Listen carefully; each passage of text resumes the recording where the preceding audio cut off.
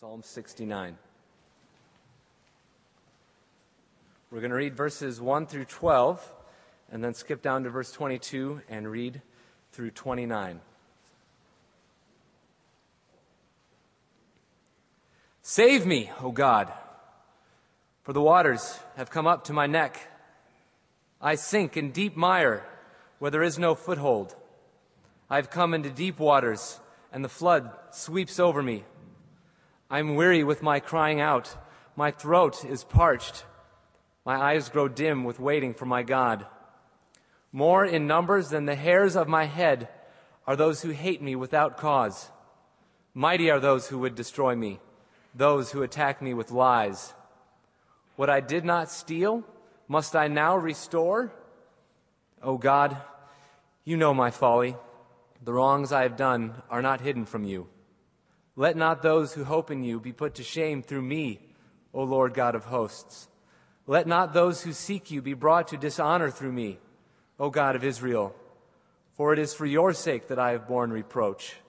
The dishonor has covered my face. I have become a stranger to my brothers, an alien to my mother's sons. For zeal for your house has consumed me, and the reproaches of those who reproach you have fallen on me. When I wept and humbled my soul with fasting, it became my reproach. When I made sackcloth my clothing, I became a byword to them. I am the talk of those who sit in the gate, and the drunkards make songs about me. Now down to verse 22. Let their own table before them become a snare, and when they are at peace, let it become a trap. Let their eyes be darkened so that they cannot see, and make their loins tremble continually. Pour out your indignation upon them, and let your burning anger overtake them. May their camp be a desolation. Let no one dwell in their tents. For they persecute him who you have struck down, and they recount the pain of those you have wounded. Add to them punishment upon punishment. May they have no acquittal from you. Let them be blotted out from the book of the living. Let them not be enrolled among the righteous. But I am afflicted and in pain. Let your salvation, O God, set me on high. Let's pray together. Father, I pray that our hearts would bow before your sacred word and not fault it, but fault ourselves. And I pray that we would be granted to embrace the terrible reality of your wrath and judgment and never, never, never take it into our own hands as your church. Vengeance is mine. I will repay, says the Lord. If your enemy is hungry, feed him. If he's thirsty, give him something to drink. So, Father, train our minds in the reality of your wrath and awaken our affections to fear it, and forbid that we would ever take it into our hands as your church. I pray this in Jesus' name. Amen. The name of this series is Thinking and Feeling with God in Psalms, and we're in part 5 in this message, and there will be, Lord willing, 6. We have dealt with the feeling of spiritual depression in Psalm 42 and how to be discouraged well. And we've dealt with the feelings of regret and guilt in Psalm 51 and how to feel remorse well. And we have dealt now in the psalm we just sang, Psalm 103, with the feelings of exultation and gratitude and praise and how to do that well, especially as fathers, since that message was preached on Father's Day. And now The question is, in this Psalm 69, what do you do with the feeling of rage and anger when you have been horribly wronged? Maybe sexual abuse in your family, maybe blatant racial discrimination, maybe the murdering of your spouse, maybe the betraying of a marriage vow, leaving you totally and unexpectedly with your life on its head as you never dreamed. These are a group of psalms called imprecatory psalms. It's a fancy word. It means psalms in which the psalmist prays down curses on his adversaries. God, don't save them, damn them. That's the way he prays. That's in the Bible. That's in that psalm. Blot them out of the book of life. Let them find no acquittal from you. Don't let them be enrolled in the number of the righteous. And these psalms generally are considered a problem because Jesus said, love your enemies. Bless those who curse you. Do good to those who hate you. Pray for those who abuse you. Pray for them, not against them.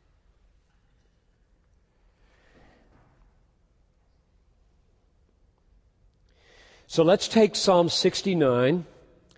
Psalm 69 has in it the longest section on imprecations in the Psalter. So I'm taking the hardest one that I could find.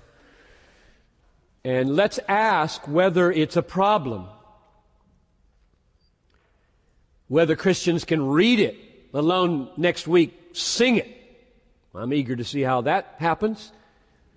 We are singing the Psalms in the week after I preach on them. Have you noticed? So we will sing, I hope, wherever Chuck went, we will sing, Dan, Rick, Chuck, Psalm 69 next week, Lord willing. So the key is this. What does God's inspired New Testament make of it? Nothing? Like, whoa, let's avoid those.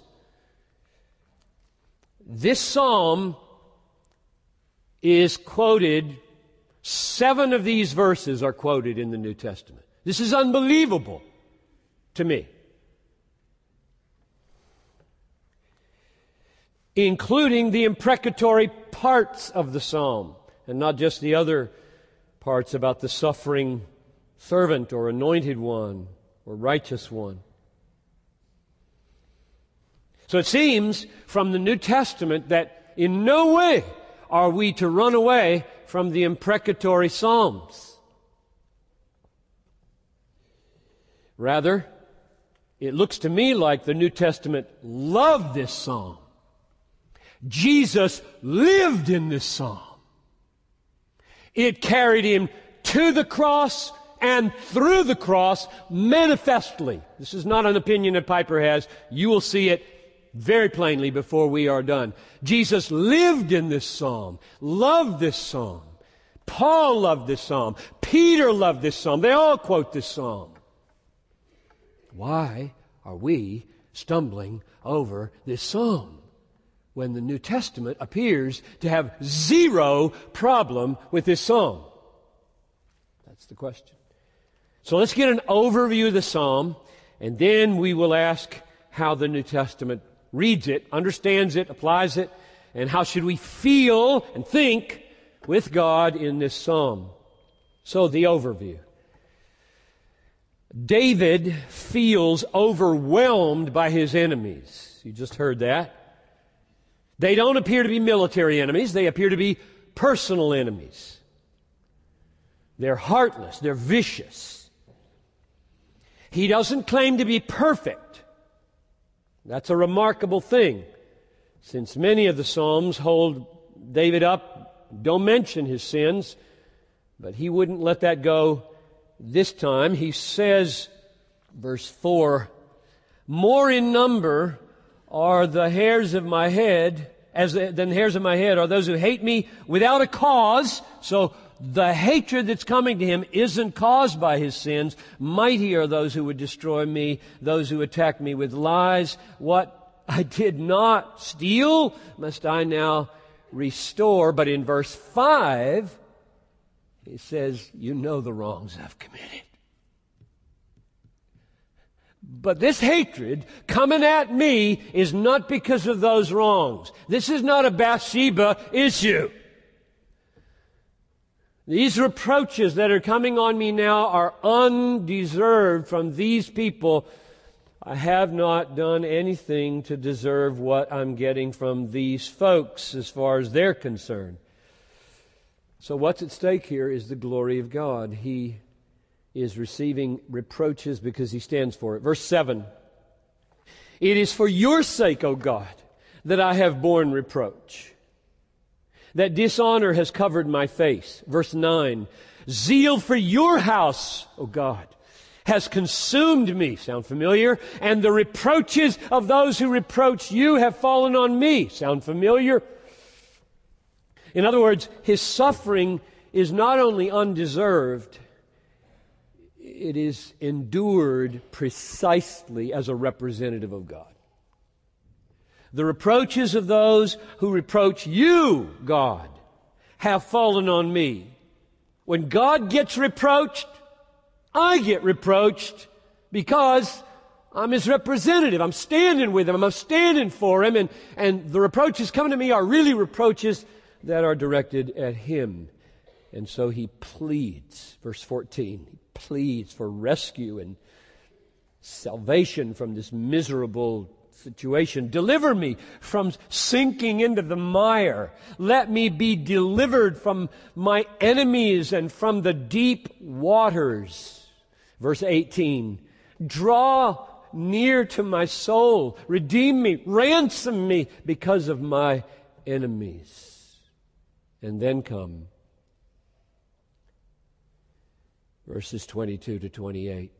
And they are entirely imprecations or prayers that his enemies be cursed. God's enemies, his enemies, that the full force of God's judgment fall on them, that they not be acquitted. Verse 22. Let their table before them become a snare. In other words, when they sit down to eat, may their supper table be a trap. And when they are at peace, let it become a trap. Let their eyes be darkened so that they cannot see, and make their loins tremble continually. Pour out your indignation upon them, and let your burning anger overtake them. And then he closes with a cry for help, verse 29. But I'm afflicted in pain. Let your salvation, O God, set me on high. I will praise the name of God with a song. I will magnify Him with thanksgiving. So here's the summary. David is not a perfect man. He confesses that in verse 5. He is a righteous man. He implies that in verse 28. He's a man who loves the glory of God. He trusts God's mercy for ransom and redemption that he needs. He stands up for the cause of the humble, verses 32 and 33. And he's suffering undeserved persecution because he's standing with God, and the enemies of God are making him their enemy as well. And in the middle of all of that, lament and cry for help. 7 verses are devoted to crying down the judgment of God on these people. There's the psalm. Now, what does the New Testament make of this? Well, the first thing we should see, we've noted already, let me say it again, is that in all of its quotations, and this psalm is quoted as much as any in its extent, Not as many times, but more of it, I believe. In its quoting, it's never embarrassed by this psalm, ever. Not a hint that, we need to correct this psalm, or be embarrassed by this psalm, or be critical of this psalm, or leave it behind and get beyond it. The New Testament never treats it as a sinful, personal vengeance. So, we learn from the New Testament that, and this is what we should expect, given what we saw in the first message, that Jesus regards the Psalms as inspired by God, and therefore this psalm is holy. I was naive at age 25 and easily shockable theologically. In Germany, was in a conference and in a seminar with a big square table. I can just see it. I was so jolted by this moment of my studies. And sitting around that table were high-level scholars from all over Germany. I had never seen real Bible-rejecting theological liberalism in action. I had only read about it. And I was there as an observer, graduate student. And in the discussion, one fairly innocent young man quoted one of the imprecatory psalms to make a point. And across the table, he was sitting about that angle from me, a well-known scholar got this look on his face and simply burst out, "Das ist doch ein Pharisäerpsalm." That is a Pharisee psalm. Clearly implying, don't ever quote that psalm around us. Don't ever quote those psalms around me.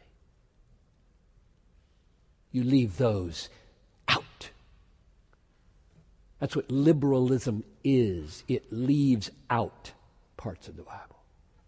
It is liberal in the sense that it feels free to do what it pleases with God's Word. I sat there just almost trembling. I had never in public heard Bible scholars treat the Bible that way. It's much more subtle in evangelicalism. But there it was not subtle. And inside, everything in me said, I'm here studying to teach the Bible. Oh God, never, never, never let me go there. Never let me be influenced by this kind of blasphemy. And I think, I pray, I hope that He has protected me and will yet. So the New Testament would not have approved of that attitude. Das ist doch ein Pharisäerpsalm. The New Testament quotes this psalm in two ways, mainly. There are other ways, one other way, but we'll just take two, the main two. It quotes this psalm as words of David, and it quotes this psalm as words of Jesus. Let's take those one at a time and see what they imply for us. Number one, I'm going to go to Romans 11. This is the longest quote of the psalm in the New Testament.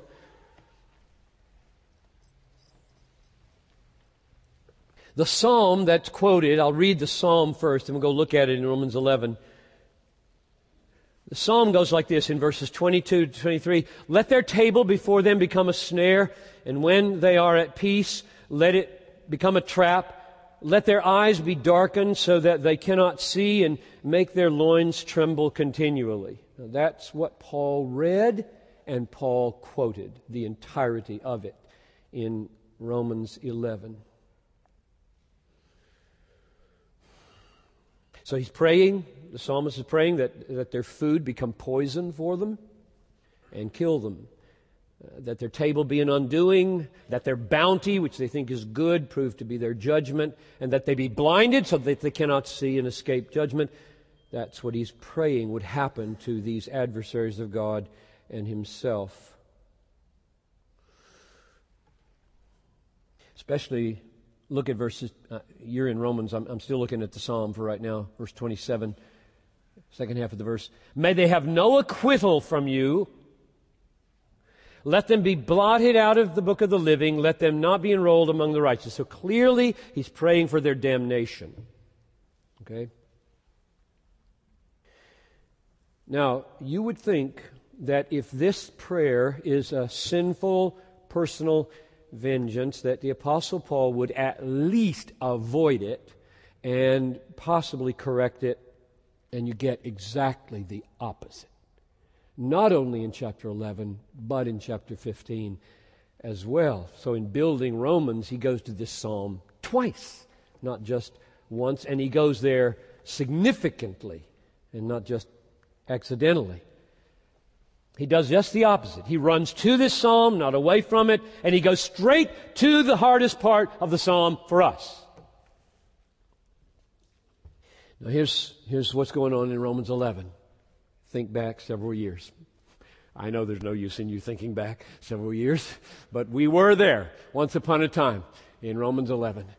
And what he's doing is saying that by and large, the mass of ethnic Israel has rejected Jesus as the Messiah. What is God's response to that? And his response is to give them over for a season to hardening until the full number of the Gentiles comes in. That's the point of Romans 11 in large measure. The Jewish people, not all of them by any means, and we should be evangelizing Jews all the time in the hopes that God, if by any means, might save some. That's what Paul laid his life down. My prayer to God for them is that they might be saved, he said in chapter 10, verse 1. And he spent his life going to synagogue after synagogue after synagogue, preaching the gospel, and we should do the same to every Jewish person we know with great love and sacrifice. However, the Bible teaches in Romans 11 that one of the reasons there are so few converts is because for a season most of them are under a judicial hardening from God. That's the point of Romans 11. And in order to support it, he quotes this psalm. Let me give you the tip-off in verse 7 of Romans 11. What then?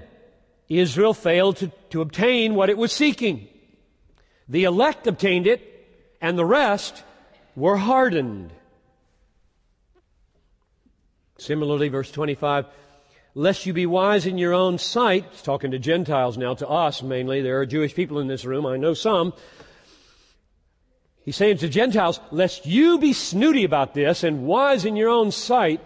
I want you to know and understand this mystery, brothers. A partial hardening has come upon Israel until the fullness of the Gentiles comes in. And then it's going to change. May it change soon. Now, in that context, verses 9 to 11, he quotes the psalm. And he says, and David says, he's simply giving biblical warrant to what he just said. And David says, let their table become a snare and a trap and a stumbling block and a retribution for them. Let their eyes be darkened so that they cannot see and bend their backs forever. So, how does he interpret David? As a sinful vendetta against personal enemies? No. He interprets David as a reliable expression of what happens to the adversaries of God's anointed.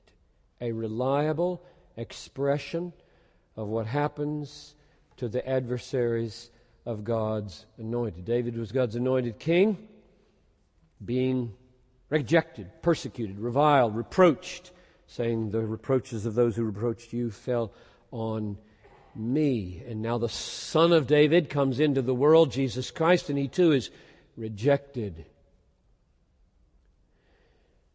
What happens to those who continue in rejecting the Lord's anointed?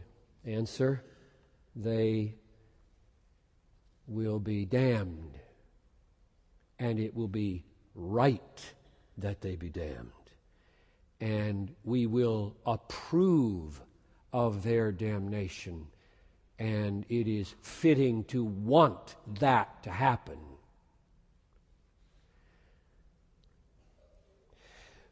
Paul does not hear emotional words of retaliation in David's voice. He hears sober, prophetic words of judgment that God's anointed wills to bring his adversaries into judgment. That's why he quotes these words in Romans 11 to make that very point. The adversaries of Christ, the Messiah of God, are going to be darkened and hardened as part of God's judgment. So that's the first way the New Testament quotes this psalm. They quote it as the words of David, giving expression to what will become of those who bring reproaches upon the Lord and His anointed impenitently to the end. Second, the New Testament quotes this psalm more often as the words of Jesus, and here it becomes amazing to me because it implies how Jesus so deeply lived in this psalm. He's the son of David, and the reason they quote the psalm, and he quotes the psalm as his own words, is because what the original king and anointed one and David did was a foreshadowing of what the last David and the last anointed one, Messiah, will complete in fuller measure. And so he took it as his own. Let me give you 4 illustrations. Number 1, John chapter 2. 3 of them are in John, one of them's in Romans. So we'll look at John 2:13. You don't know the story. Jesus is driving out the robbers from the temple. Actually, they don't think they're robbers, and he's driving them out. In verse 16 of John 2, he says, he told those who sold pigeons, "Take these things away and do not make my Father's house a house of trade." Now that phrase, "my Father's house," very important, and his disciples are watching this happen and listening. He said, "my Father's house." And they're watching what he did, and he's so angry. He looks like he's been being eaten up by zeal. And as soon as they saw those words and made that connection, bang! Psalm 69 is in their mind. They know their Bibles. These are Bible-saturated people. Psalm 69:9 is quoted in verse 17 like this. His disciples remembered that it was written, "Zeal for your house will consume me." So in David's words of zeal for the temple, and then they watch Jesus with passion and zeal driving out these pigeon sellers and saying the very words of the psalm, and they knew, whoa, this is Psalm 69 in fulfillment. Number 2, John 15:24. Jesus is being hated by the leaders of the people. And this time he explicitly quotes Psalm 69 as part of God's law. Remember 5 weeks ago we talked about the man who meditates on the law of God, and we argued that law meant instruction. Here's a place where law in the Old Testament refers to the Psalms, which shouldn't surprise us once we know that it means instruction. I'm at John 15:24. If I had not done among them the works that no one else did, they would not be guilty of sin. But now they have seen and hated both me and my Father. But the word that is written in their law must be fulfilled. They hated me without a cause, which is a quotation of verse 4 of Psalm 69. More in number than the hairs of my head are those who hate me without cause. So Jesus himself is aware of David. He lived in this psalm. He watched David unjustly persecuted, and he watched what would become of such people in judgment, and David's approval of it and his desire for it at a certain time. If there were time, I'd go into the patience of David. It's not in this psalm, but in the imprecatory Psalm 109, it talks about how long David loved his enemies before he prayed this way. So Jesus is watching that, then he watches the things around him, and he's structuring his life in a living out of this psalm. Number 3, this is from at the cross. And it's going to be a quotation from Psalm 69:21, and the text is John 19:28. John 19:28 to 30. The psalm had said in Psalm 69:21, "They gave me poison for food, and for my thirst they gave me sour wine to drink." What did David mean by that? We don't know. He doesn't give us the situation. Somehow his adversaries were acting in a way that brought him to say, they gave me poison for food, and my thirst, they gave me sour wine to drink. And Jesus here's where it becomes almost incredible, that Jesus now is hanging on the cross. Okay. This is the worst way of dying that there is. You don't think when you're dying this way. You scream and you try to breathe and how in the world do you live according to a psalm when you're hanging on the cross? Unless it was in you. It was you. So let's read John 19:28. After this, Jesus, knowing that all was now finished, said, to fulfill the Scripture, "I thirst."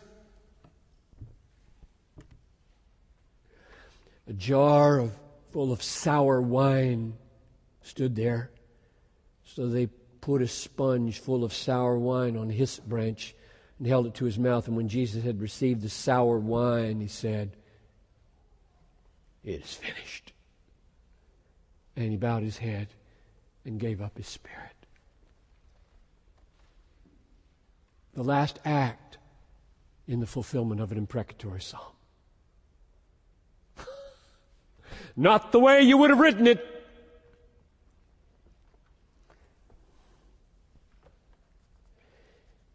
According to the apostle, Jesus died fulfilling Psalm 69. What more glorious tribute could you pay to a psalm? It doesn't get any higher in my book. The very psalm that we consider a problem, Jesus lived in so fully that in his last agonizing, he fulfilled. Last illustration, number 4. This one is from Romans 15. And it's a quotation of verse 9. "The reproaches of those who reproached you have fallen on me," it says in the psalm. Now, here, I wish I could take you into all the highways and byways of my thinking over the last days and years. Here's Paul in the beginning of a chapter where his burden is that Jews and Gentiles who have different eating patterns and drinking patterns and worship patterns welcome one another and don't please themselves privately but try to please others. That's the issue.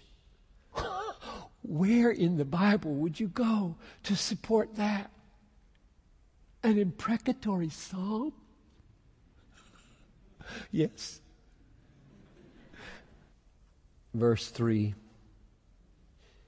"Let each of us please his neighbor for his good, to build him up for Christ." Here I am now, verse 3. For Christ did not please himself, but as it is written, the reproaches of those who reproach you fell on me. He's making use of the psalm to encourage a behavior that doesn't appear to be in the psalm. The psalm seems to be going the other direction.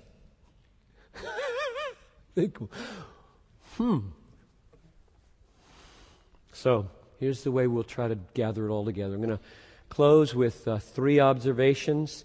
How then should we think? How should we feel as we deal with this Psalm 69 and what the New Testament makes of it? I have three answers, and here they are. Number 1, we should deal with this psalm as a divinely inspired voice of David, God's anointed, suffering for the glory of God, expressing his desire for and approval of God's judgment on the unrepentant adversaries of the Lord. He's making plain that God's judgment does come. It's right that it come. It's desirable that it come. There is divine judgment coming, and when it comes, we will approve it. So the first thing I want us to feel is God is just, and He's wrathful, and judgment's coming.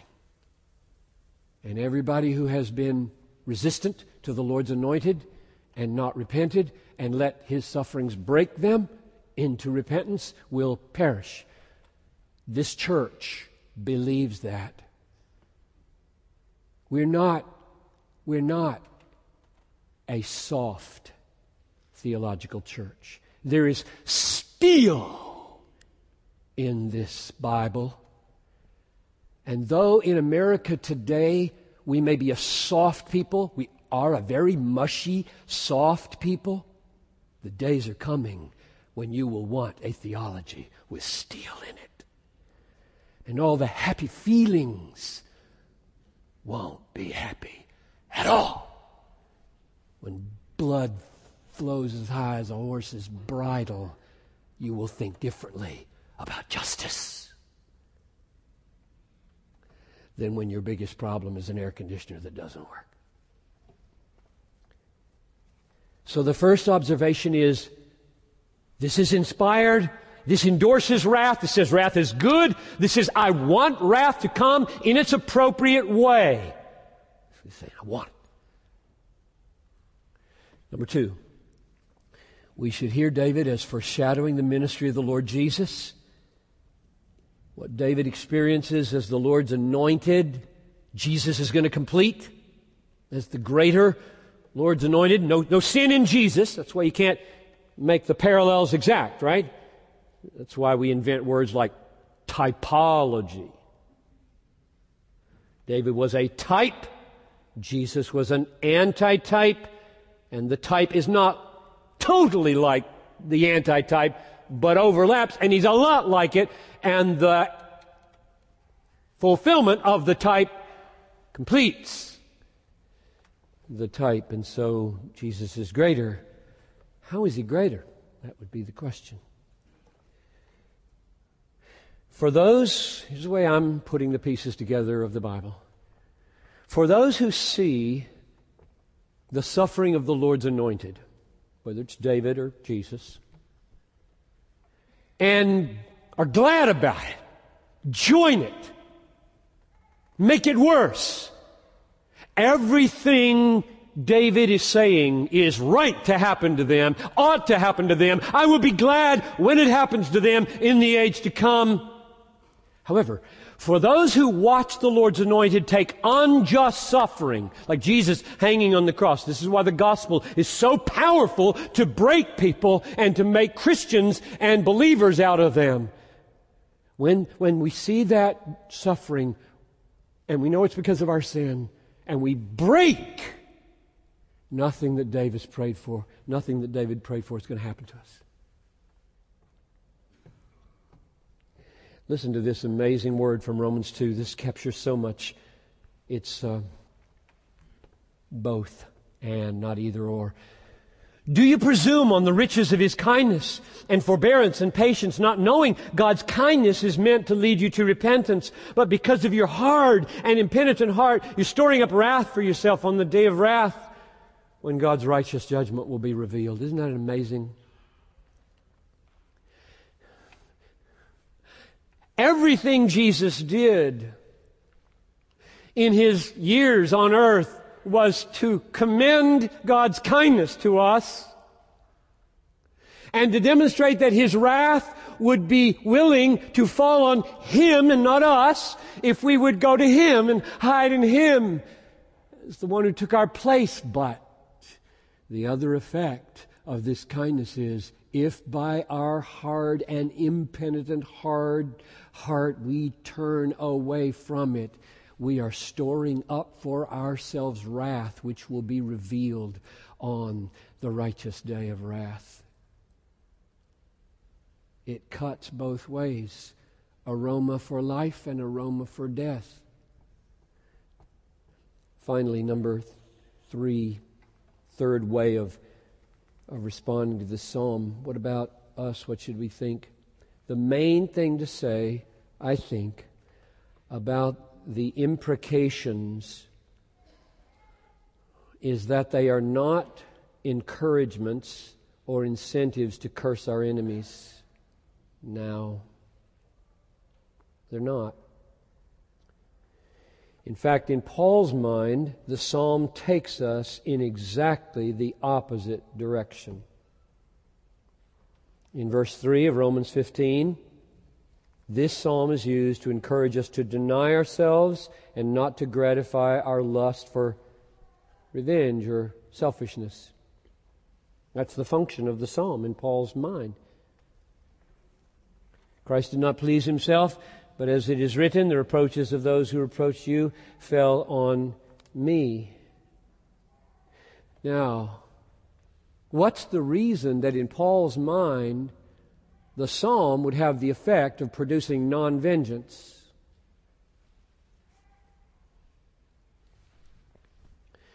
The reason is not that Paul slices with his penknife wrath portions out of the Psalms and out of the Bible.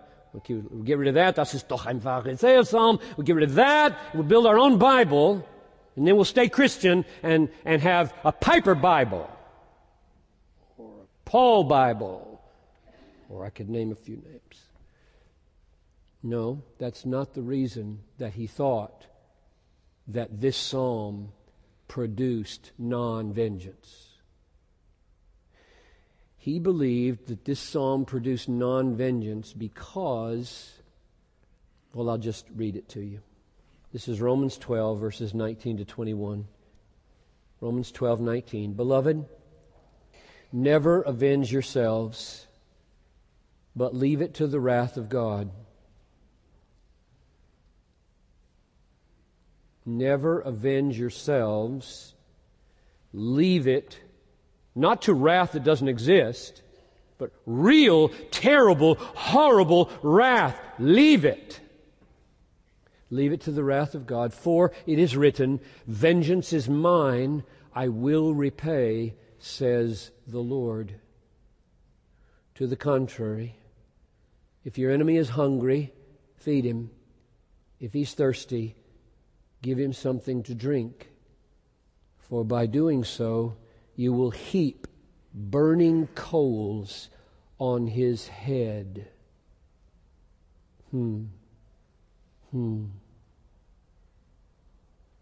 I don't think those burning coals are simple. I think they're double. If you love your enemy, you're doing something very glorious, very beautiful, and very dangerous for your enemy. Because if they repent, broken by your love,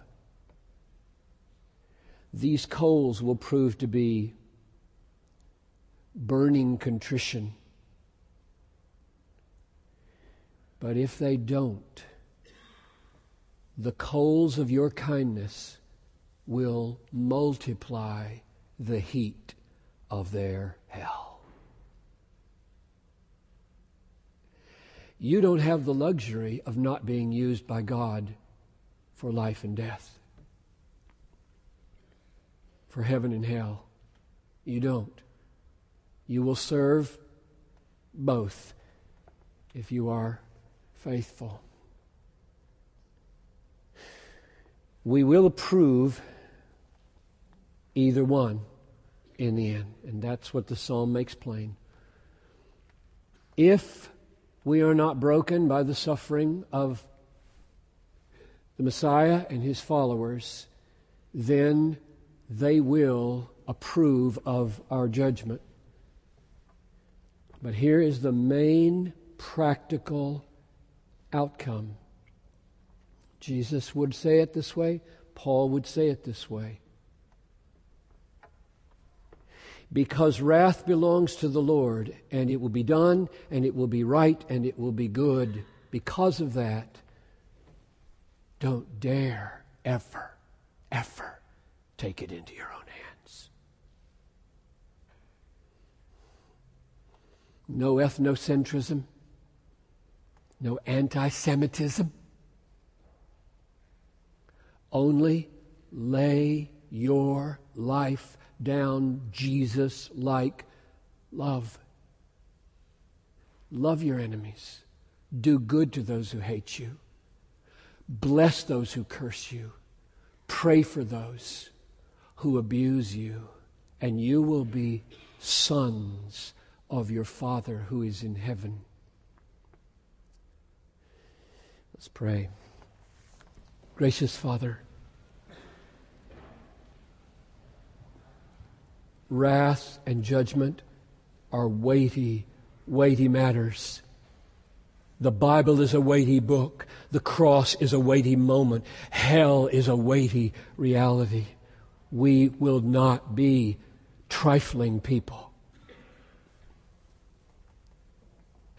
Grant, I pray, that we would live these things and say these things in a way that would commend them to people who have been blown away by horrible injustices and know there must be wrath or God is not just. May we have a word for them that it's coming, but they don't have to do it. They don't have to seethe all their life long with bitterness. They don't have to burn inside with a self-destructive rage of revenge. They can hand it over to Him who judges justly and know that at the last day, if their abuser has not repented, they will look with approval on his damnation. Oh God, give us a strong, redeeming word for everyone. The abuser, because of the cross, and the abused, because either the cross or hell. You are a great, holy God. We tremble before you, and we bow. In Jesus' name, amen.